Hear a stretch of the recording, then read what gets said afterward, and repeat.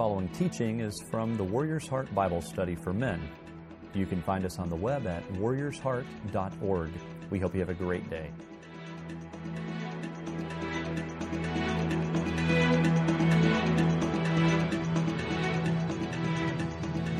I grew up in the Sacramento, San Joaquin Valley of California, oftentimes referred to as a breadbasket of the United States. And it was there that, like most kids, you learn a little bit about agrarian lifestyle. My dad was very, very good at it. He grew up on a farm in Sacramento. And when we moved into the suburbs and he got a job with the city, he still continued to grow things on our little bit of property, our front yard and our backyard. He put it all in. And so I followed him once to the nursery and was standing in front of that display with all the packets of seed. And I thought to myself, I think I'd like to try to grow something. So I was looking over the packages of seed, and the one that attracted my attention was a package of corn seeds, because that was the biggest of all the packages, and it was something I could still afford. It was 25 cents. So I bought that packet of seeds, and I told my dad I was going to grow some corn, and he was very pleased. And I asked him where I could do it. He showed me in the backyard a plot of dirt. I raked it out, got rid of all the stuff, and got it prepared. And I opened up my pack of corn seeds, and I didn't want to waste them all in one season. So I just pulled out 5 of those little corn seeds and put 5 holes in the ground with my index finger and buried it. And then I sat there and I watched to see what would happen. And like most youngsters, realizing that this was getting boring really fast, I left my little project. And for several days there, I sort of ignored my project. And on one Saturday, watching Saturday cartoons, Heckle and Jekyll, I remember my dad coming in. He was a man of very few words, and he just asked the question, water your corn? And I thought, no. And so I ran outside, realizing that I had been neglectful. So I turned on the water faucet and on the hose, and I started watering my corn. I thought, well, this is getting really boring really fast. So I thought there's got to be a smarter way to do this. So I just turned the water on just as a trickle, and I left the hose there by my corn row. And I ran back inside to continue watching Saturday cartoons. And I don't know how long time passed, but my dad came in, and he just said one word. He says, flood. My dad of very few words. So I ran outside, and sure enough, there was this stream of water just running back through the backyard, and stream running right in front of me. And my dad pointed down to a little piece of greenery running through the stream that I had caused. And he said, as he pointed to it, he says, weed. I said, oh, okay. And then another green thing was floating by, and my dad pointed at it and said, corn plant. So I had started with 5, and I washed out 1, so it was 1 down, 4 to go. So now I was very faithful trying to water my corn, and watching these things grow into a little plant. I was pretty impressed. When I grew about knee-high, I remember going out before school trying to water my plants again, and I noticed, well, this is strange. One of them was bright red, orange, and yellow, and all the other ones were still green. I ran inside, says, hey, Dad, come see this. And my dad walked out. He looked it over, and he just said one word, a man of very few words. He just said, blight. He says, blight. Oh, okay. He says, dust. Sure. I said, dust. I ran inside, got a can of Pledge and a cloth, and he looked at me like, are you really my son? And so he went into the garage and got some spray and sprayed the other plants. That one was dead, so there were 3 left. And so I was really enjoying it. These things were starting to grow pretty tall. And then one day I went out there to water them and make sure they were dusted and there were no disease. And I thought, man, this is strange. There's only 2 plants left.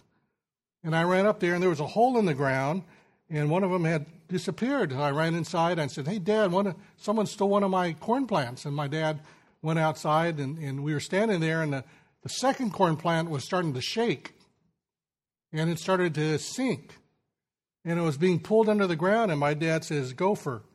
And my dad had very few words, and I said, gopher? Yeah, I'll go for whatever you want. What do you want me to go get? I was just one of those brand new farmers, and my dad just kind of shook his head, go get the shovel. So I got the shovel. My dad was just digging furious. The dirt was flying all over the place, and he captured the gopher, threw it in a bucket, and he handed it to me. And I says, what do you want me to do with it? He says, flush it. So I said, okay, great. I ran into the bathroom, threw it in the toilet, and hit the flush. And that little gopher said goodbye. I said goodbye to it. And I went outside. I only had 1 corn plant left. And after all of that effort, just one corn plant left, and I just noticed that there was one ear of corn on it. And just took care of that thing, was so proud of it. One day my dad, man of very few words, just simply said to me, "Harvest." So I yanked off that ear of corn. I thought to myself, well, there's 6 in our family. How in the world are we going to do this? So our next door neighbor, who'd always been giving us stuff and so kind to us, I jumped up on top of the fence and sat there and smiled. And Mrs. Harrell looked up. "Hi, Bruce." I said, "Hi, Mrs. Harrell. Hey, I have something for you. I grew it myself." And I handed her the only ear of corn that I was able to harvest that year. And she probably didn't even like corn, but she said how grateful she was for it. But I still remember that as one of those phenomenal moments as a youngster growing up, what it was like to grow something from the ground. And that growing something from the ground required the protection of the seed and the plant and watching through all of the circumstances to allow growth to happen so there would be the bearing of fruit. Well, I think that this particular passage of Scripture that we're going to deal with today is pretty amazing because Jesus Christ is going to change everything in how he approaches and deals with truth and information and what he's going to be teaching because his whole teaching technique changes. And one of the most amazing things is when we look at this whole process of what growth and bearing fruit is all about, Jesus Christ it's like he's playing a shell game. It's like he's trying to play a guessing game for anybody who's interested in hearing him. But when you start to look at the context of the whole book of Mark as we've studied it so far, and from the standpoint of where this particular episode is going to occur in chapter 4, the first 20 verses, we can track on where we've been in our studies. And this trek is amazing because from the very first verse of chapter 1 of Mark, Jesus Christ is presenting himself. And he's presenting himself from the standpoint of who he is and the credentials that authorize him to represent Almighty God as Messiah for the nation of Israel. And Christ just doesn't come on the scene and say, "Hey, look at me, this is who I am." But instead, he lets all these people testify to who he is, lets all these events point to him. He allows all these things that he says and all the things that he does, all these things from the first 3 chapters to point to one thing. I am the Son of God, the Messiah, sent by God to fulfill all the promises you as a nation of Israel have been expecting.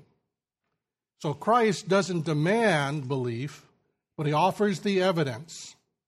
And now at this particular juncture, the nation of Israel's leadership, the teachers of law, are starting to doubt.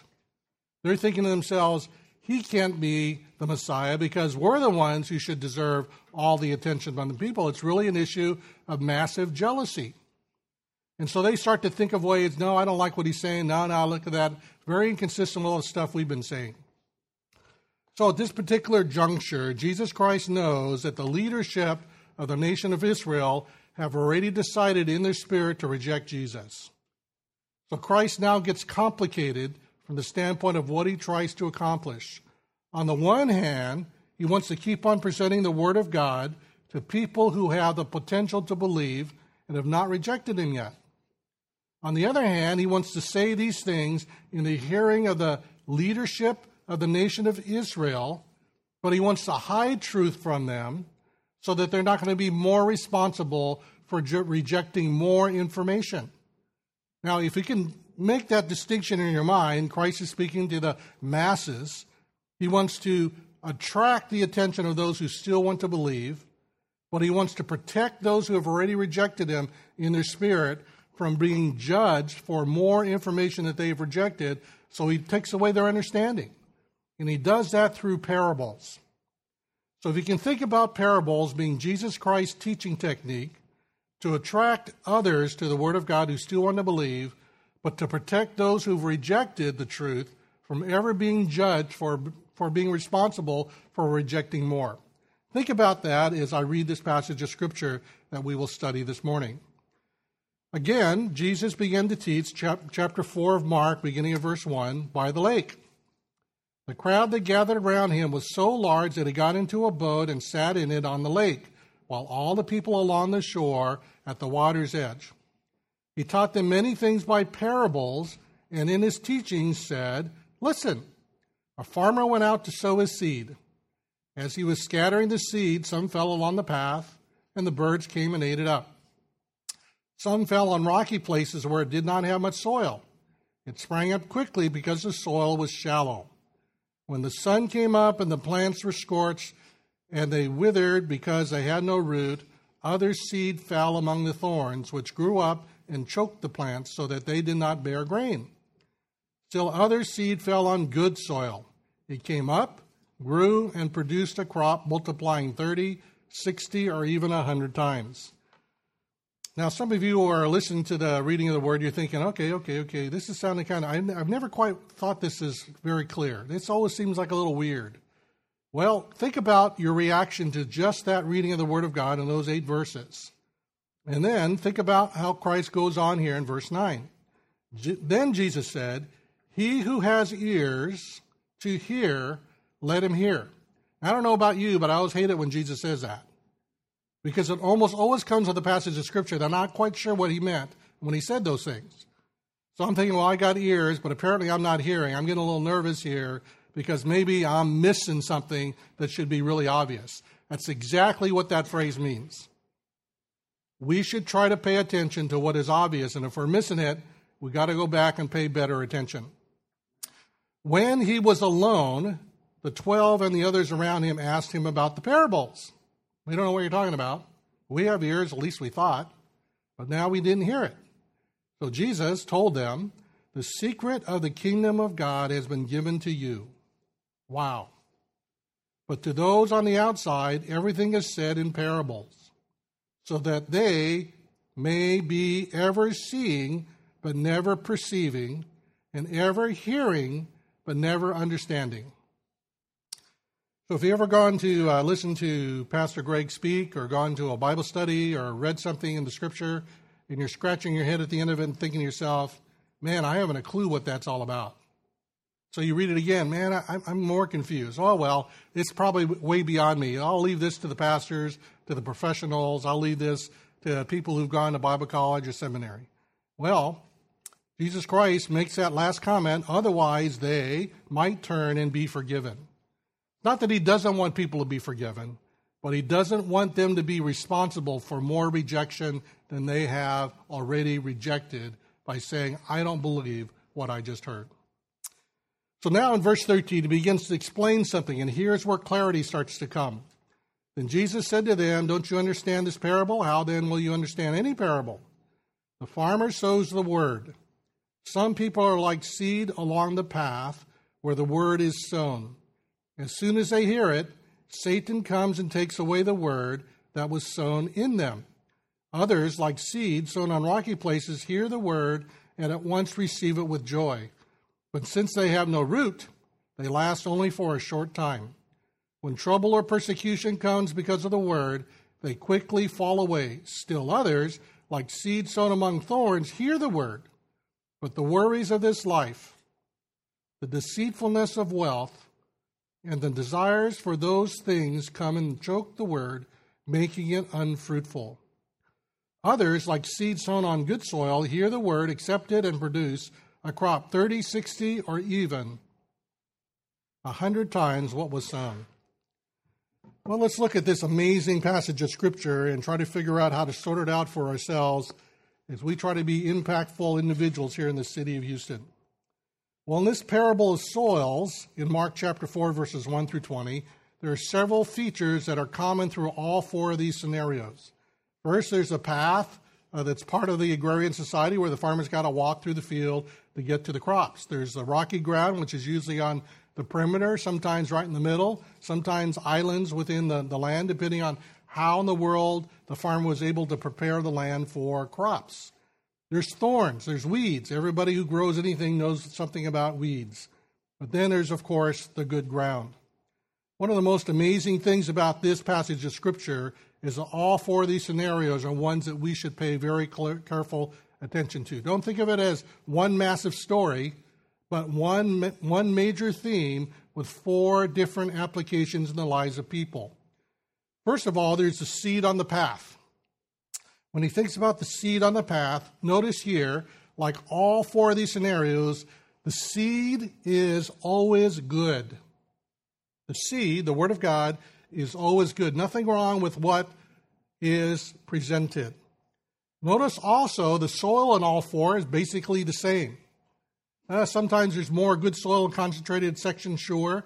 And there's some areas of same soil, but it has a problem with its context. So the rocky soil or the soil that is now not part of the farmer's intention has a lot of thorns and thistles growing up. Here, the seed on the path is the ground is compacted.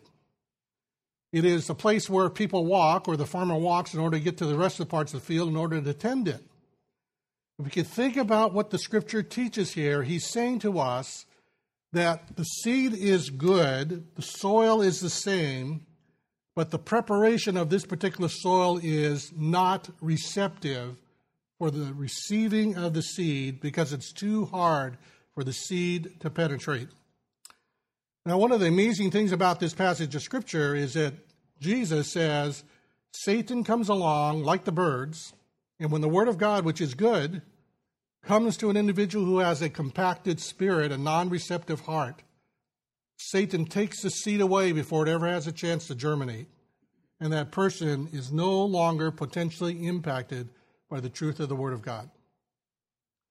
You remember those times when you come to church and you're thinking to yourself, man, I'm in a bad mood, nothing's really good, I'm really annoyed by this, I don't want to hear what pastor has to say, whichever church you might be represented here, whoever your pastor's name is, you're thinking, I just don't want to hear this. Worship goes on and you're resisting it. You cross your arms, you think about something else, you sigh deeply to make sure that your family or people around you know that you're bored and you're irritated and you're a little bit distracted. And then when the sermon's going on, you're thinking to yourself, man, this is the slowest thing I've ever heard. I can't wait to get out of here. Constantly in your mind is this spirit and the attitude of rejection, holding at a distance the truth of the Word of God. We've all experienced that. We're guys, we know what that's like. We know what it's like to walk into a service or a Bible study or walk even into our devotions and be annoyed. We've compacted our spirit and we will not receive the Word. So one of the things we do is we blame the preacher. Oh, he was born today, he's a little bit off today. He must be having a bad day. So we blame something else so that we don't have to receive the truth. One of the greatest ways that we can apply the Word of God today in our lives is, are we willing to receive the Word of God when it's presented well to us? Because the seed, according to this parable, the seed in all four of these scenarios, it's always good. The soil is always the same. Just the circumstances or the situation where it's not been weeded, the rocks haven't been taken away, it's been compacted. So it's a soil that's been sort of manipulated or in an uncared for way. So now we come to the section here when he talks about the seed is sown on soil that is now rocky. I didn't understand this really very well in my mind until I went to Israel for the first time and I saw some of the land over there in the nation of Israel. And you talk about rocky. Some of that land is almost impossible. You would think if you inherited an acre of that, it'd take you your entire lifetime just to clear the rocks in order to grow anything. When you look at this again, the scenario is the same. The seed is good. The Word of God always is outstanding. The soil is the same. As far as the quantity of goodness, it varies because the circumstances are different, but the seed, the soil that's trying to receive the seed is essentially the same in all four scenarios. But the ground is rocky. So here is a sense where the seed may be having a chance to germinate, but because of all the rocks underneath the soil, the roots can't go very deep. There's not anything in the life of the seed that's germinating that's very, very, it's not going to be very productive from the standpoint of any kind of longevity. There's nothing sustainable about making this part of the plot of land encouraging for seed to germinate and have any kind of growth. And you guys know what that's like for all of us, right? I mean, it's one thing to get really excited about something at church, whatever it might be, whatever church you go to. If the guys do something that's really fun, they go out to a game, they have a barbecue, they do something the guys really enjoy, it's great to be emotionally expressive about something that's fun. But when it comes down to any kind of depth or commitment, or who might be there or who might not be there, we are the kinds of guys who make choices on the receptivity of the environment of the Word of God because of whether or not we really have any depth at all in our own spiritual interests. The third area is an area that's really convicting for a lot of us as guys, because seed is sowed among the soil that has weeds, thorns in it. Again, notice the same scenario. The seed is the same. It's very good. The soil is essentially the same. It can germinate, but there's a problem here, and that's weed infested. And when Jesus Christ goes through this whole process, he's suggesting to us very strongly that in this business of life, when there are worries, when there is a concern about wealth, when there are issues of want, those 3 W's get in the way of making sure that we're going to receive the Word of God and enjoy what God wants us to do, and that is grow and to bear fruit. You remember those 3 W's? Every time you get on the internet, see www, wealth, worries, and want. If those things really dominate our attention, we will have already forfeited the receptivity of the Word of God in our life. Now, you talk about a passage of Scripture that's here for men, where Satan comes along because we've been compacted, we're just resistant. We're just non-receptive to the Word of God before the Word of God is even given to us. When we know, and now that we've heard it, maybe we'll see it in our lives, when we are non-receptive to the Word of God, and the Word of God comes to us and we're thinking, I'm not too interested, and we make some excuse for not receiving it. Can you remember at those moments that Satan is actually active in our life? He's more active in our life than the Holy Spirit. And Satan comes along and snatches away the Word of God so that it will not germinate in our life. That's because of us. We've allowed life to compact us so that we will not be receptive to the truth. Rocky soil, we get enthused by being selective of the things that excite us in our Christian life, rather than just jumping in and making a commitment.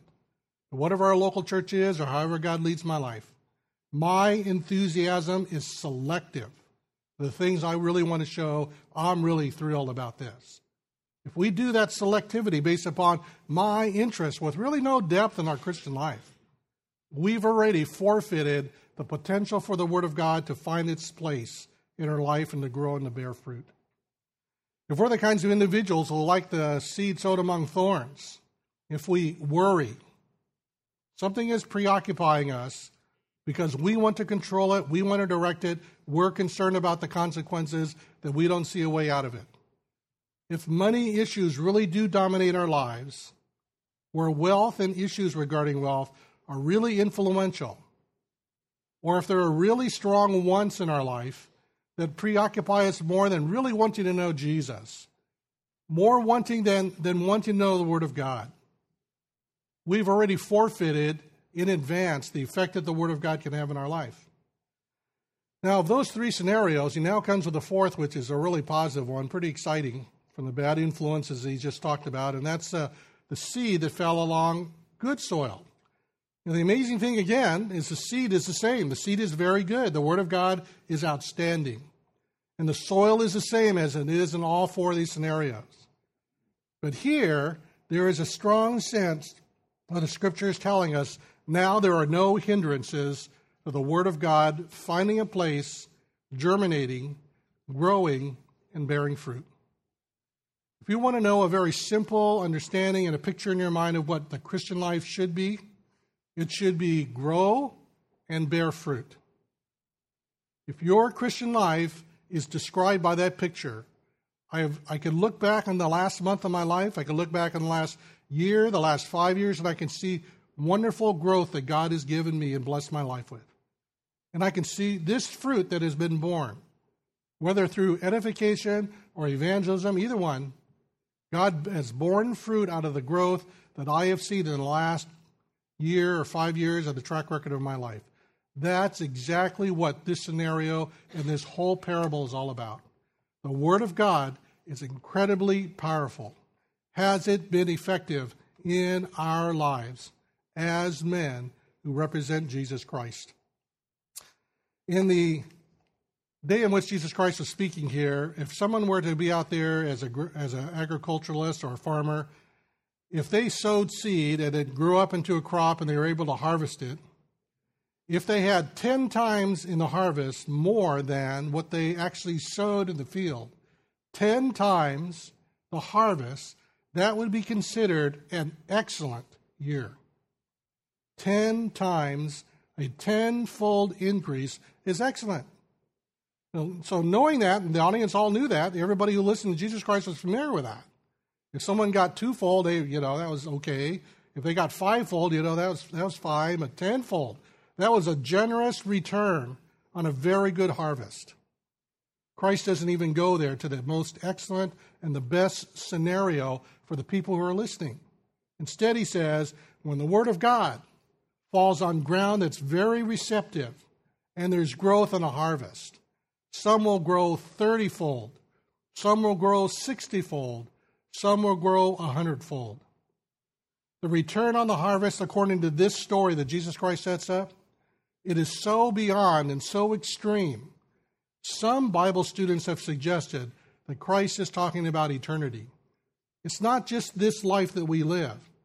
It is the reward that God gives to us when we get to heaven and see all that He was able to accomplish in our life in this lifetime, because we allowed the Word of God to find root, grow in our lives, and to bear fruit.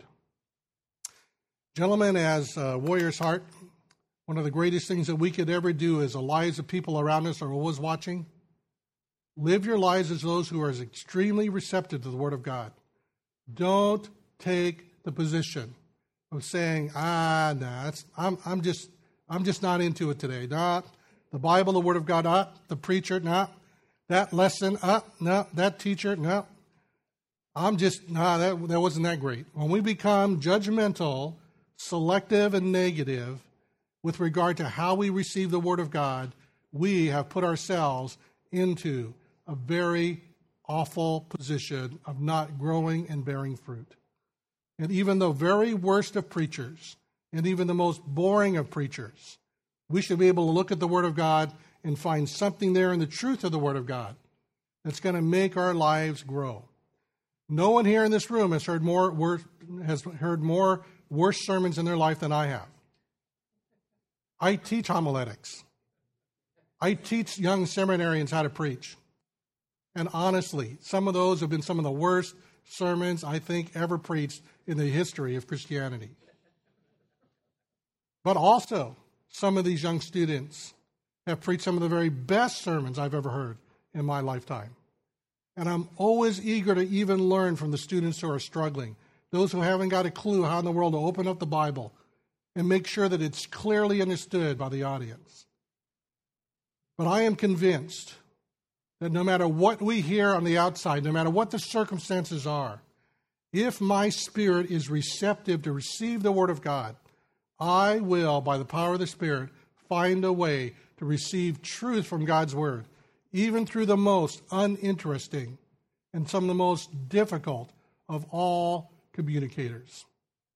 If we become resistant, then it's more not of the Word of God that's being given in the commentary, it's our lives. It's like that really bad boss who was so mean to all his people. He was always angry and he manipulated people through his anger. He was there in a meeting and things weren't going well, so he yells at his secretary, "I need a pencil. Where's my pencil?" Secretary walks up very calmly, very used to her overbearing and obnoxious boss. She said, "It's behind your ear, sir." And the boss, of course, not wanting to be put down by his secretary in front of all these people with whom he's trying to dominate, he says, "You realize how busy I am and how difficult things are? Which ear? Which ear is it behind?" So there's one of those kinds of moments where it's really a reflection of how bad he is, that he's really compacted his spirit so much he can't receive from anyone. Now, gentlemen, we want to be the kinds of people who are open to the Word of God. The receptivity of our spirit is a reflection of who we are. And that's what Jesus Christ is saying. What kind of soil are we? Are we compacted, resistant? Are we in rocky soil, being selective? Are we the kinds who are choked by weeds because of 3 W's? Or are we good soil, prepared well, protected, so that the Word of God can germinate, find root, grow, and bear fruit? Have a great table talk.